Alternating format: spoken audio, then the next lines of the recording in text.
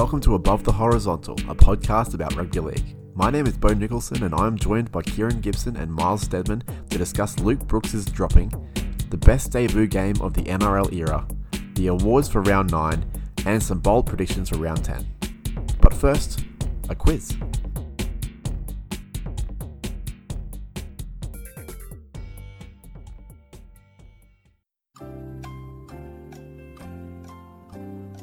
It's quiz time, and remember, no cheating. Question 1. Which of these players retired most recently? Scott Prince, Nathan Hindmarsh, or Darren Lockyer? Stay tuned for 2 more questions, and of course the answers. And now it's time for the Above the Horizontal Awards. Welcome to this week's episode of Above the Horizontal. My name is Bo Nicholson. I am joined as always by Kieran Gibson and Miles Steadman. And what we'd like to do first is jump into the Above the Horizontal Awards, which for this week is of course for round 9. We'll start with the bold predictions. My bold prediction was that Matt Duffy would score 2 tries as the Dragons downed the Sea Eagles.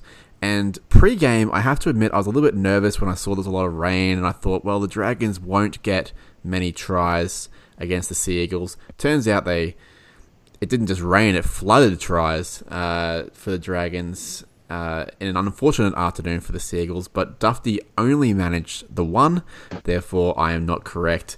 Kieran, your bold prediction was that no Queensland team would win this weekend. I'll give you 33% correct on that one. What do you reckon? Yeah, that's a pretty fair. Well, that's a very accurate percentage, and it looked all right Thursday night. But the Titans and the Broncos got up, which was actually nice to see.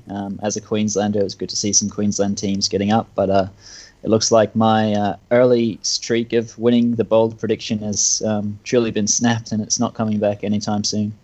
Speaking of Queensland teams, Miles, you predicted that Herbie Farnworth would score 2 tries in a big pressure-relieving win for the Broncos. Now, the Broncos did relieve that pressure, but Mr. Farnworth did not get 2 tries. He did not.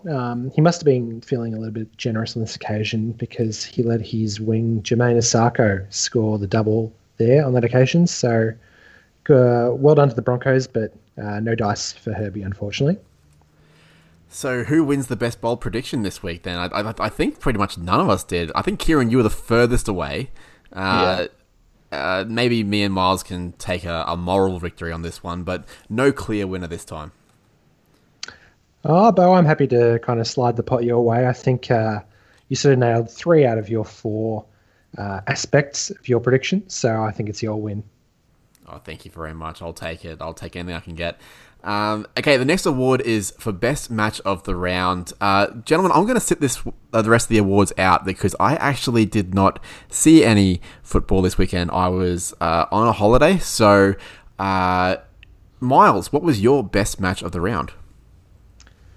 Well, my best match of the round was the Titans versus Warriors. I thought it was a pretty snooze-worthy round of footy, I must say. So I don't think you missed a whole lot, Bo. But look, it was good regardless to see the young battling Titans get a win, even at the expense of the equally struggling Warriors. But no, the Titans gave a good account of themselves, and they've had a few wins now this year, so it looks like they're heading in the right direction. I am glad to see that. The Titans have struggled for a little while now. Kieran, what was your best match of the round?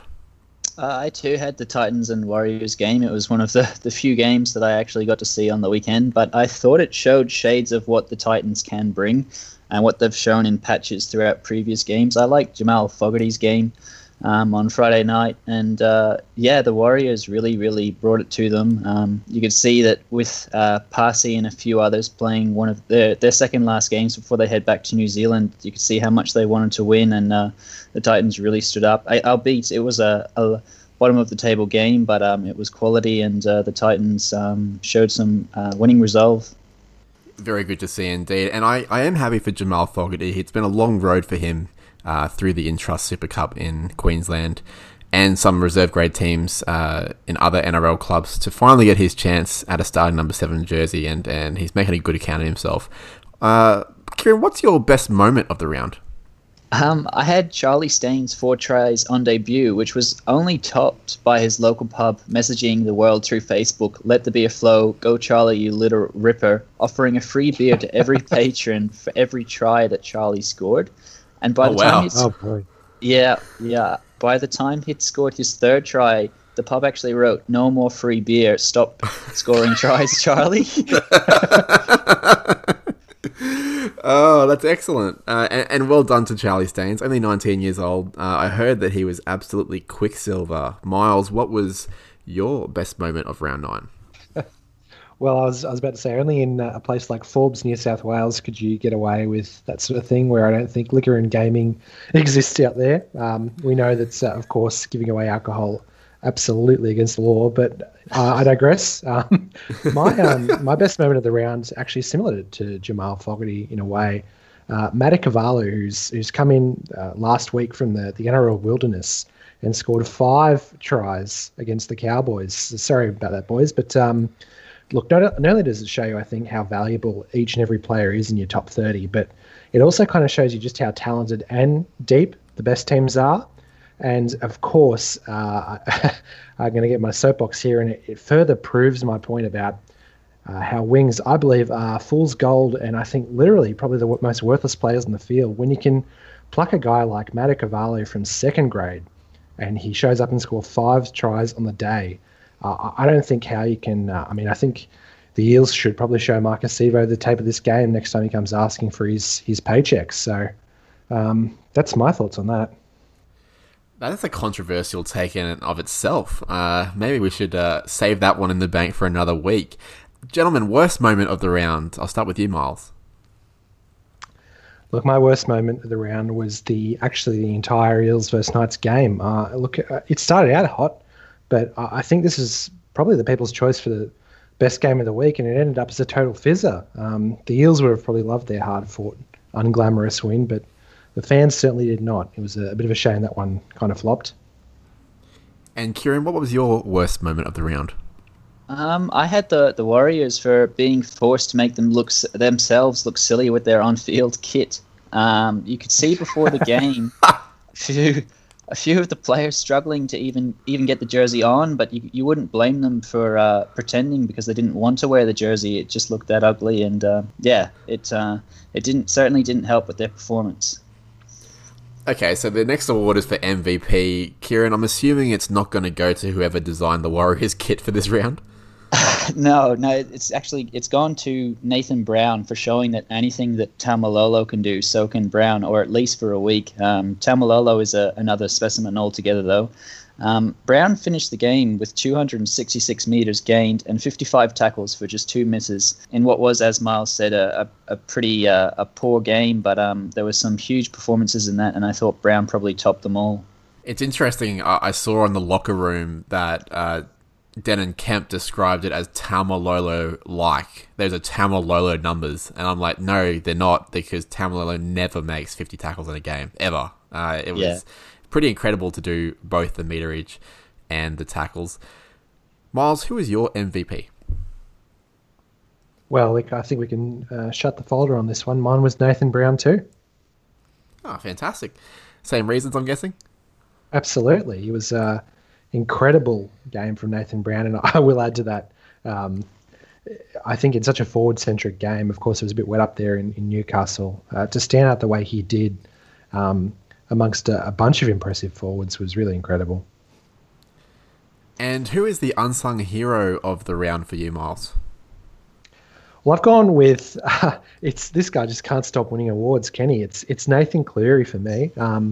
Giving him my MVP a few weeks in a row, but he's getting unsung this week. I think he knew himself from the opening moments of this game that his teammates were going to be the players to shine in this one. Of course, the Charlie Staines and of course Stephen Crichton as well, and Viliame Kikau was good. So I think to sit back and conduct the team the way he did to perfection was really impressive. Even though he probably won't be the most talked about player from that game. And look, he also nailed 8 out of 10, I think, or 8 out of 11 with the boot, and that's not too bad either. Some Fred Astaire footwork right there. Stay tuned. Oh, wow, okay. Kieran, who is your unsung hero? I had Reed Marnie in that same Knights and Eels game. Whilst RCG and Brown collected many of the plaudits, I thought it was the upcoming rake that really did a lot of the hard grunt work, but didn't probably get the same sort of plaudits as I was alluding to. And dashed the Knights' hopes of putting more than one win together for the first time since round 2, which was another interesting sort of stat to come out of that game. It was typical industrious work with brilliant passing, a high tackle count with 66 tackles made for just one miss, complemented by his excellent support play. That makes it 2 Unsung Hero awards in a row for Reed Marnie after I gave it to him last week. Gentlemen, my favourite time of the award ceremony is the Wildcard Award, where we each get to pick one award, and it can be completely random, something that we've never heard of before. Kieran, if you have a wild card for this week. I do, and it's something we haven't heard before. I've got the Daniel Handler Award for a series of unfortunate events, which goes to Ryan Hall. Go on. It's been a long ride for Hall, although he has had a lot of success at Leeds. But ever since coming to the Roosters in the 2018 season, Hall's played just 9 games for 0 tries, and this streak continued on Thursday night, even after his opposing winger, BMOS, went down in the lead up to the game. However, his replacement, Matt Ikuvalu, scored 5, and Hall was left to rue a late forward pass that would have given him his first try, although he did take it in great spirit with a bit of a laugh at himself after that try was ruled out. Yeah, I've got to say, that was one of the very few games that I sadly watched was the Cowboys game, and that was a great moment where he had that try disallowed, and he was having a good laugh about it. Miles, what is your wildcard award? Did you end up going with a Fred Astaire award? That I did. That's 2 in a row for me. And my Fred Astaire award goes to Ryan Pappenhausen. They say that balance is the most underrated physical attribute that an athlete can possess, and look, I think we've all seen this, even though you didn't see any or not too much rugby league on the weekend, Bo. How Pap managed to stay in the field and on his feet to scoop off and score off what was admittedly, I think, a pretty good George Williams kick was really incredible. I don't think that cat-like goes far enough for this young man. It's interesting. I saw a tweet the other day saying that when faced with having Scott Drinkwater and Ryan Pappenhausen in the same squad, Bellamy landed on Pappenhausen when all the indicators seem to be Drinkwater, and it's remarkable. Like, Drinkwater's a good player, and he's playing okay for the Cowboys, albeit not great on Thursday, but Pappenhausen's gone to another level, hasn't he? So it's again proving Craig Bellamy to be right. Guys, we're going to take a short break. Thank you very much for your award nominations this week. We're going to go to quiz question number 2, and then the big question: will dropping Luke Brooks to the bench reinvigorate the Tigers? Back soon. It's quiz time, and remember, no cheating. Question 2: who scored the very first try in State of Origin football in 1980? Stick around for the rest of the quiz and, of course, the answers. And now it's time for the big question.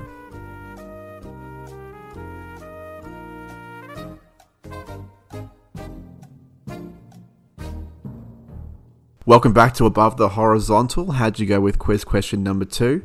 Let us know in the comments on social media, of course, if you can. We'd love to hear how you went. Now, my name is Bo Nicholson, and I'm joined, as always, by Kieran Gibson and Miles Stedman, and we are about to answer the big question, which this week is: will dropping Luke Brooks to the bench reinvigorate the Tigers? It was interesting to see after they put so much faith in Luke Brooks and Josh Reynolds, and they got some pretty decent results initially, the Tigers, but a couple of narrow losses, particularly losing to the Rabbitohs on Friday night, seems to have stirred up Michael Maguire, who has opted to put Luke Brooks on the bench, with Benji Marshall starting at halfback and Billy Walters coming into the side at 5'8". And the question is that I put to you, Miles: is that the right move? Well, look, I think we need to sort of look at this holistically, because I think it's pretty clear the Tigers aren't, or if they are, they're not as in win now mode as some other clubs. So I think, look, we're now in year 7 of the Luke Brooks era, if you will, or if you don't like that, perhaps the more aptly named the post Tim Sheens era. And I think not only has Brooks played his way out of this team, but I think that the team itself has really failed to equip this young man with the support of a good playing roster, or a coach for that matter, needed for success. I think we started to see a little bit of it with Ivan Cleary, which is, I think, when Brooks won his Halfback of the Year award at the Dally M's. I think it was 2018. But then, of course, Cleary realised that he'd made a bit of a mess of the rest of the roster, and so he kind of grabbed his golden parachute and landed back at the Panthers. And now the coach is Michael Maguire, and I think he needs to make a decision on whether Luke Brooks is the now, or I guess the future, or the past of this team. He's got 3 seasons left after this on his contract as Brooks, but I think that if Maguire is bold enough to drop the kid, or not drop but bench, he needs to be bold enough to make the call on his future, and that is whether he can look for another club or put the team and the support networks around him to succeed. So I think, whether that's finding him a good halves coach or whatever it is, or showing him the door at Concord Oval, I think Maguire needs to make that decision now with this dropping. It's very interesting that we're talking about whether... so that you're saying that the Tigers are not a club currently that are playing for now results as much as they are trying to build towards something. So it's interesting that they've dropped their 26, 27-year-old halfback, who's had good and bad games and good and bad seasons, for Benji Marshall, who's just sat on the pine for a month and is, 35? That's an interesting way to build for your future. So do you see that as a good move, or are you just more stunned by the move? Yeah, it's interesting. I think Brooks was sort of on the timeline of that Woods, Moses, Tedesco sort of era of Tigers, and I think if the club, obviously if the club had it their way, all 4 would be in the midst of winning premierships now, but that's not the case. And what you kind of have is obviously the Benji Marshalls and Chris Lawrences and leftovers of that Tim Sheens era, and then you have the Cleary Maguire era players, and you've got Luke Brooks sort of in the middle. So look, to answer your question more directly, taking that all in holistically, I think they need to make a decision as to whether you can kind of write this season off a little bit and say, Benji, you can play this one out because you are the better halfback, and show Brooks the door, or really put the ball in Brooks's hands here and say, you had a bad game, you've probably had a bit of a bad season, but you're going to ride this one out because you're our future. So, and the contract is the big one here because it's through to the end of 2023, and that's a long time. That's, I think, around the same time that Seibold's contract ends, and we need to remember, everyone was all up in arms about, well, you can't pay out Seibold, you can't find a new home for him. Well, Brooks is in a similar position, so you really need to kind of say, look, we're going to pay you to go away, or pay another club to take you off our hands, or we are going to back you, because I don't think that just probably benching him for a few weeks is really going to be the right call for this kid. Kieran, what's your read on all that? I'd have to agree with everything Miles has just said. As Miles said, the Tigers are trying to build towards a premiership, and if they decide to keep Brooks but they want to bench him, is that really going to rediscover his form and sort of build them towards a premiership with him as the ringleader, I guess, if you will. And if you look back at the past, I don't know, probably 20 years of grand finals, I don't think you would see a single half, at least one half, in all of those grand final winning sides where at least one of those half is a very dominant player and can take the game by the scruff of the neck. And I think we could all agree that Brooks is not really that player, at least not consistently. He's got games in patches here and there, as Miles also said. I kind of think it's probably time to show Brooks the door. He's not... Michael Maguire's been brought in, and he's been very vocal about bringing the Tigers back into the finals and bringing them back success. I don't believe Brooks is your man to lead the Tigers into that era. So what do we do with Luke Brooks then? Because as Miles said, he has a significant contract at his back. And the other thing he has in his favour is the fact that realistically, there aren't a whole lot of NRL quality, proven NRL quality halfbacks running around at the moment. Like we've already talked about how the Broncos have taken a Storm left over, and that hasn't worked out the best for them so far. The Cowboys have got a mix between like Jake Clifford, who could be an option for the future, or Michael Morgan might slot in there at halfback when he comes back. The Titans have thrown Jamal Fogarty in there because Ash Taylor wasn't cutting the mustard. Like, who are the Tigers going to if Luke Brooks is not the answer, and Benji Marshall is not a long-term answer, and Josh Reynolds is probably not a long-term answer as a halfback? Billy Walters is not really a halfback either. You could have a combination of Josh Reynolds and Billy Walters, but both those guys are running halves. I do think they need a game manager. At the moment, they have that in Harry Grant somewhat. He's sort of made of the same mould as a Cameron Smith or a Josh Hodgson, and he can control a fixture.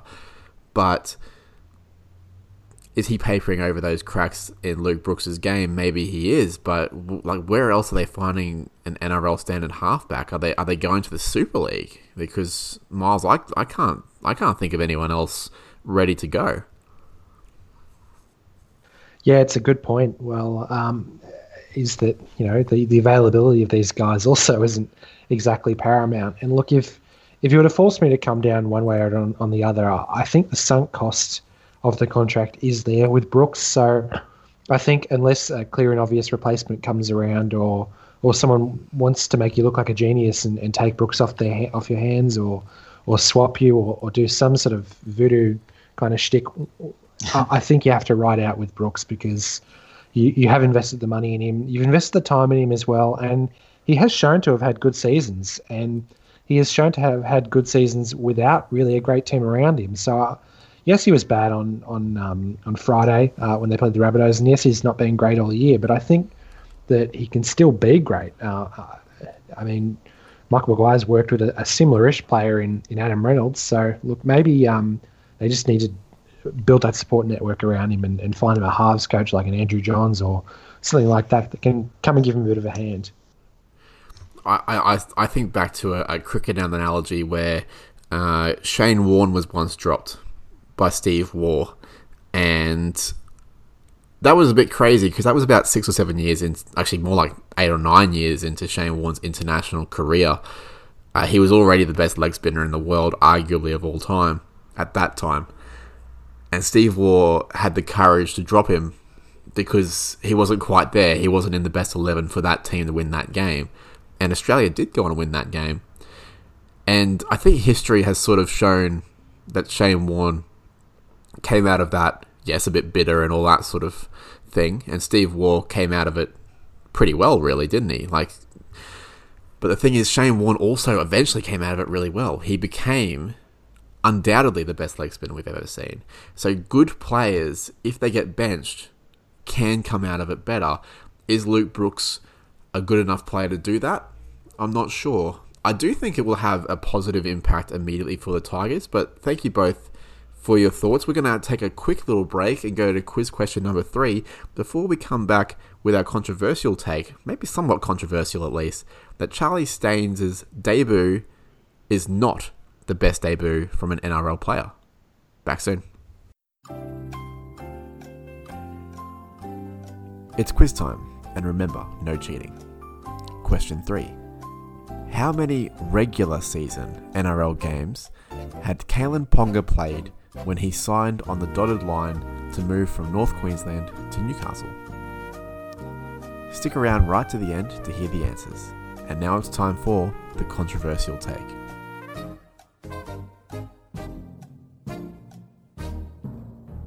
Welcome back to Above the Horizontal. My name is Bo Nicholson. I'm joined, as always, by Kieran Gibson and Miles Steadman, and we are about to dive into a somewhat controversial take this week that Charlie Staines, after his fantastic 4-try debut against the Cronulla Sharks, is not the best debut from an NRL player. Now, it's a pretty impressive debut, gents, so it's probably a fairly ballsy thing to say, and considering we just spoke about Luke Brooks, I thought it might be nice to reflect on Luke Brooks's debut in round 23 of 2013, where he was up against the Dragons at the SCG, and he was only 19 years old. He forced several repeat sets, a couple of try assists, a brilliant team try that he finished off himself as well. I remember seeing that game and thinking, oh, this kid's something. And I think, even though we just spoke about how he hasn't really achieved his potential, Luke Brooks, but after that debut, I was in awe of his potential and his abilities, and I wasn't alone. I remember Andrew Johns was also very favourable. Andrew Johns went in on Luke Brooks, Matt Johns went in on Ash Taylor. So far, I'd probably say Andrew closer to the mark than Matthew on that one. Miles, you had a very memorable debut lined up as well, if memory serves. Absolutely. Look, my pitch for this would be Corey Norman, who, like Brooks, came into the Broncos team at 19. Obviously, Brooks came into the Tigers team. But, he came into the Broncos team. It was 2010, and it was also with a ton of fanfare, like Brooks's debut. And he was also incredible. He set up 3 tries in the Broncos win, and he also saved 3 others as well, which is perhaps the most impressive. He saved a try on Scott Bolton, 1 on Michael Barney, and 1 on Luke O'Donnell. And those are 3 of probably the biggest guys in the field. So, look, he was not overawed at all by his debut, as I said, for the Broncos at Suncorp Stadium, week 1 as well, in front of maybe their biggest rivals at the time. So my pitch for that would be Corey Norman. I hate that I have to remember that game because you're right, he did save a few tries as well as setting up a few.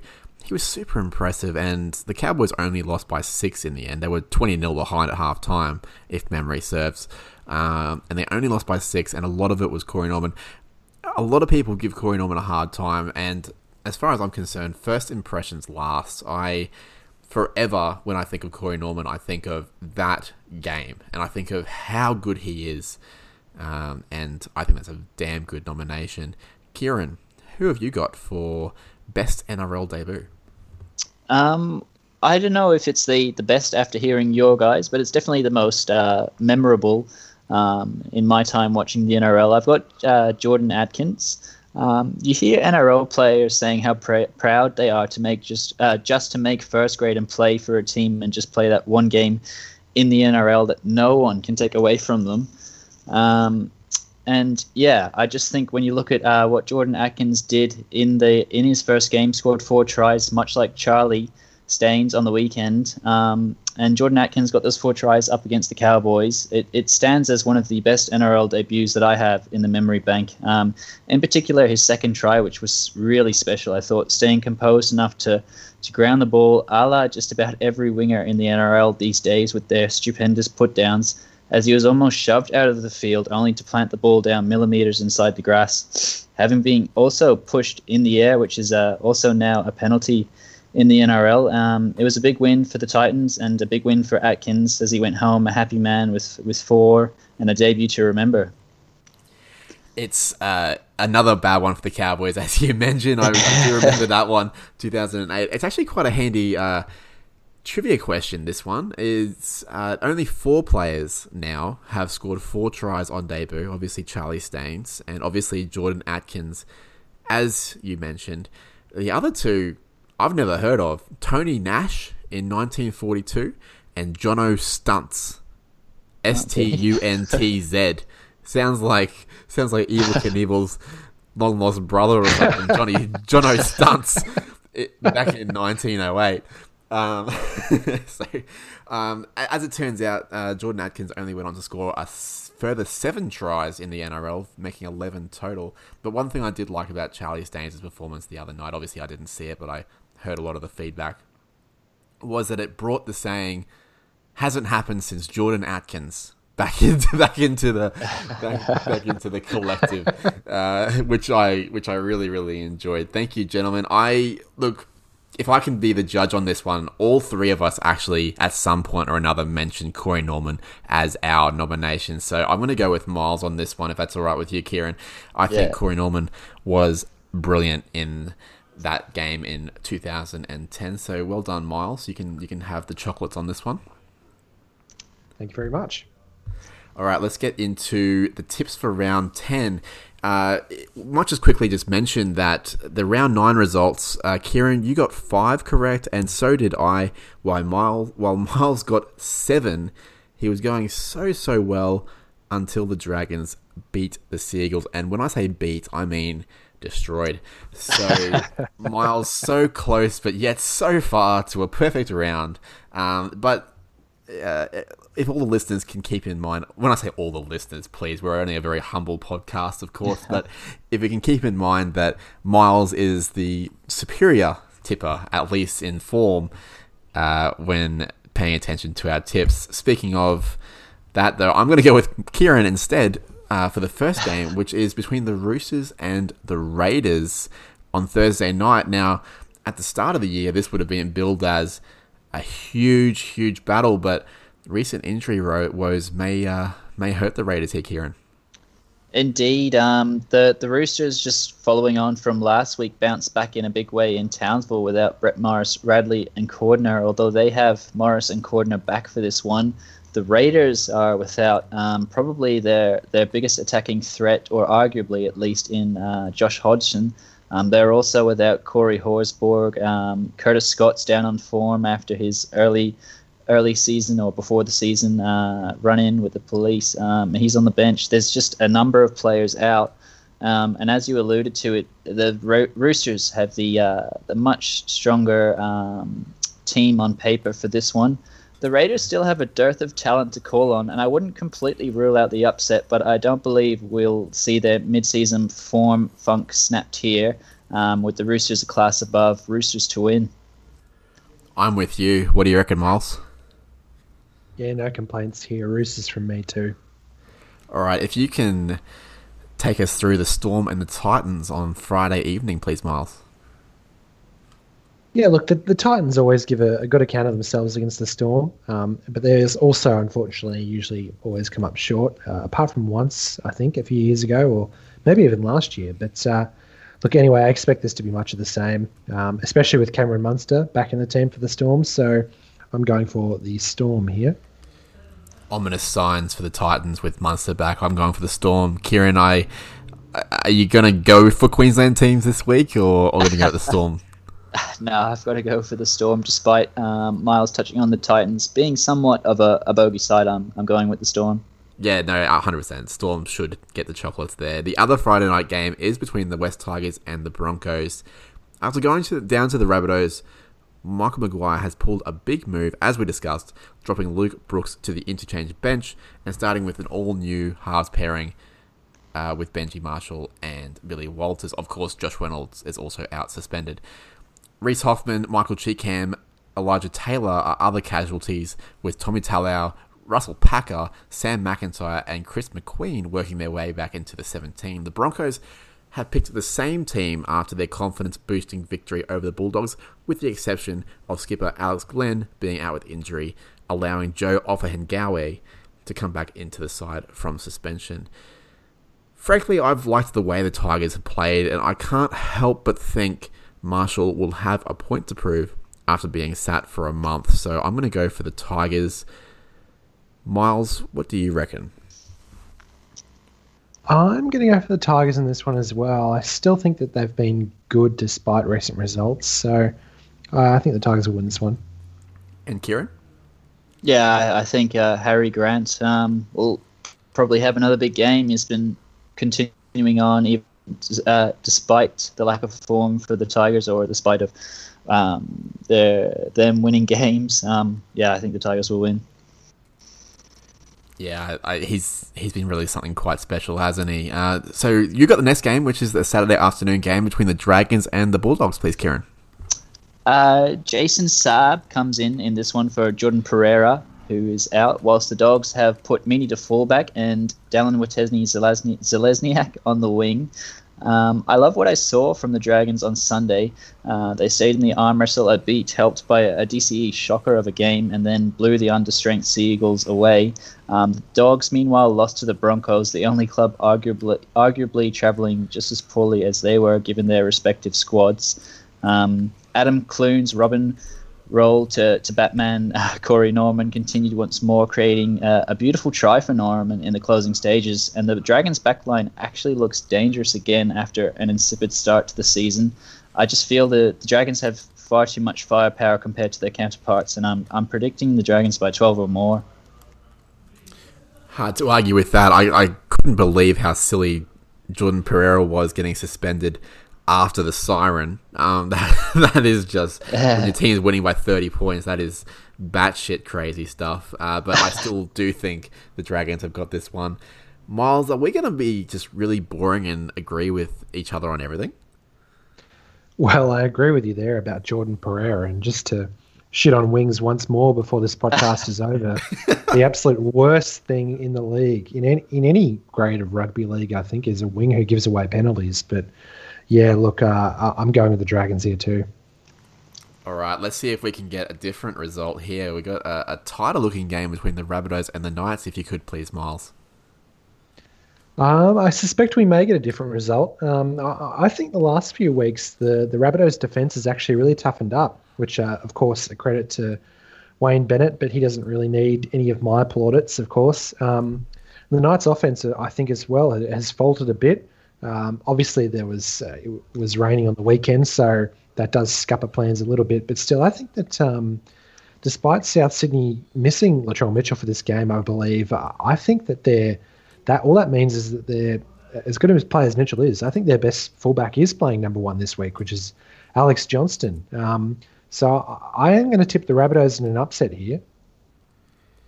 Ooh, I like it. I'm going to go for the Knights. We've finally disagreed on something there. I think Latrell Mitchell is a big loss, and I do like Alex Johnston as a fullback. I just think Mitchell has that touch of extra class, and moving Johnston and then also losing Campbell Graham as well weakens their outside backs just a little bit. Although give the debut to Jackson Paulo and good luck to him.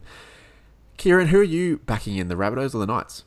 I've got the Knights. I think I touched on earlier in the podcast that the Knights hadn't strung more than two together since the start of actually the first two games of the season, and I think they kind of need to go on a bit of a run now. They are in the 8, but I think that they probably feel that they're at least a top 6 side, and they'll want to push on now. I've got the Knights. All right, thank you very much. The final game on Saturday is the Sea Eagles and the Eels. The Sea Eagles are in a bit of a spin at the moment, and it doesn't look likely they'll be coming out of it anytime soon. Morgan Boyle drops out with a groin injury, making way for Corey Waddell in the 17. The Eels are flying high, but stumbled over the line against the Knights. Still, even when they aren't great, they are getting the job done, and I expect that to be the case here. Miles, Sea Eagles or Eels? It's got to be Eels for me. I think they've shown themselves to be by far the classiest team in the competition. Yeah, hard to argue with that. Kieran? Yeah, I'd have to echo just what Miles said. I think they're the classiest side, and the Sea Eagles are without their main man. I've got to go the Eels. Yeah, it was really disappointing to see DCE have such a disappointing game when they needed them the most too. So, yeah, Eels look a pretty good one there. Kieran, if you could take the Warriors and the Sharks, please. So Nikorima returns for the Warriors in this one with Mulatalo is back in for the Sharks, pushing Nene McDonald out of the side. The Warriors, off a tough loss to the Titans, are playing with Fusatua, Mamalo and Ignatius Parsi for the last time before they head back to New Zealand. Whilst the Sharks were brought back down to earth at the hands of the Panthers, the Warriors look like a team that play together, but they also look down on confidence and spirit, and it's not surprising given their situation. So for those reasons and the Sharks having the better roster, I've got the Sharks winning this one. Me too, for the exact same reasons. Hard to go past them. Miles? Look, I thought about the Warriors here, given how poor that the Sharks have been lately, despite that recent little winning run. I wouldn't be surprised if they won, but no, even though they've tempted me, I've gone with the Sharks. All right, and you have the final game, which is the Panthers and the Cowboys, please. Indeed. Look, nothing about these clubs past few weeks has me thinking anything other than a Panthers win here. Sorry, guys. And I think, as you'll agree, adding in a missing Scott Drinkwater and Valentine Holmes also makes this an even easier call than it perhaps initially was. It's, of course, the Panthers. Yes, of course, the Panthers.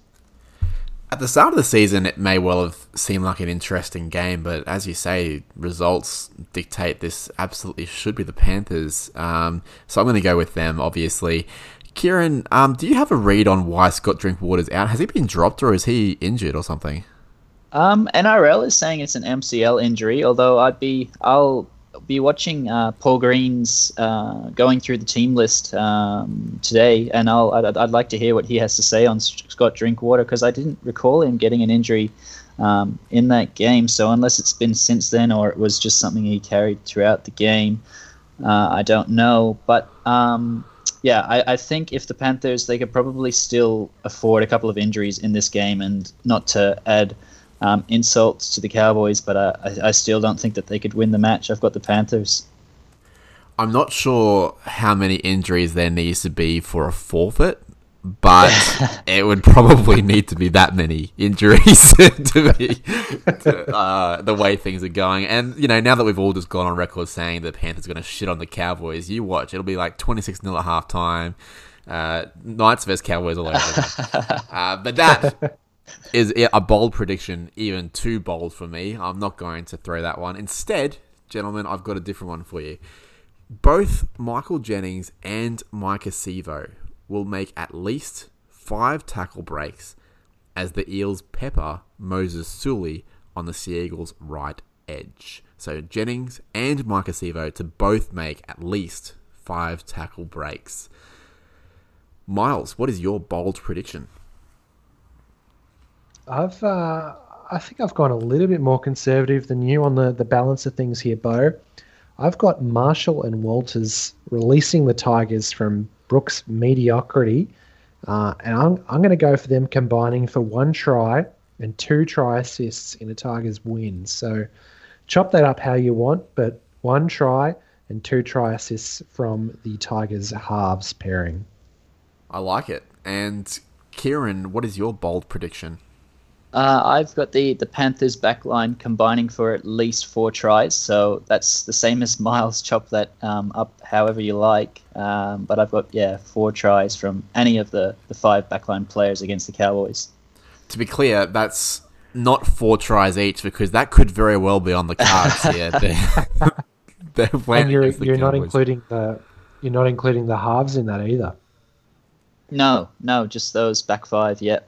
So numbers 1 to 5, 4 tries between them, looks very possible. But we'll have to wait and see. Gentlemen, thank you very much for today's episode, and happy rugby league viewing this weekend. Go the Cowboys. Go the Cowboys. Go the Leeds Rhinos.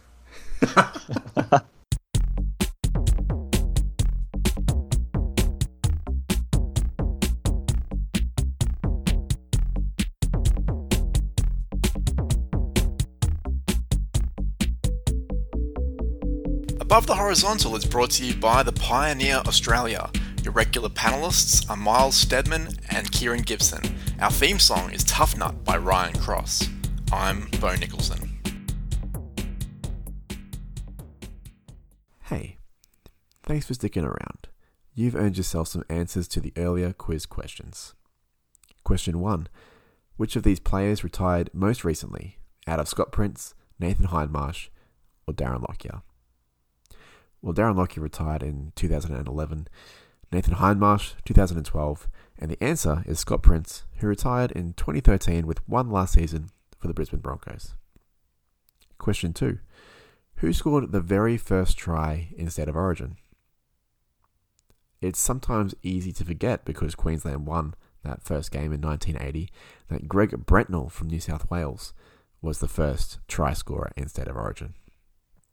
In question 3, how many regular season NRL games had Kalen Ponga played when he signed on the dotted line to move from North Queensland to Newcastle? The answer is 0. It's a bit of a trick question. He'd played 2 finals games, but no regular season games when he signed on with the Knights before playing another season in Townsville for the Cowboys. Thanks for listening.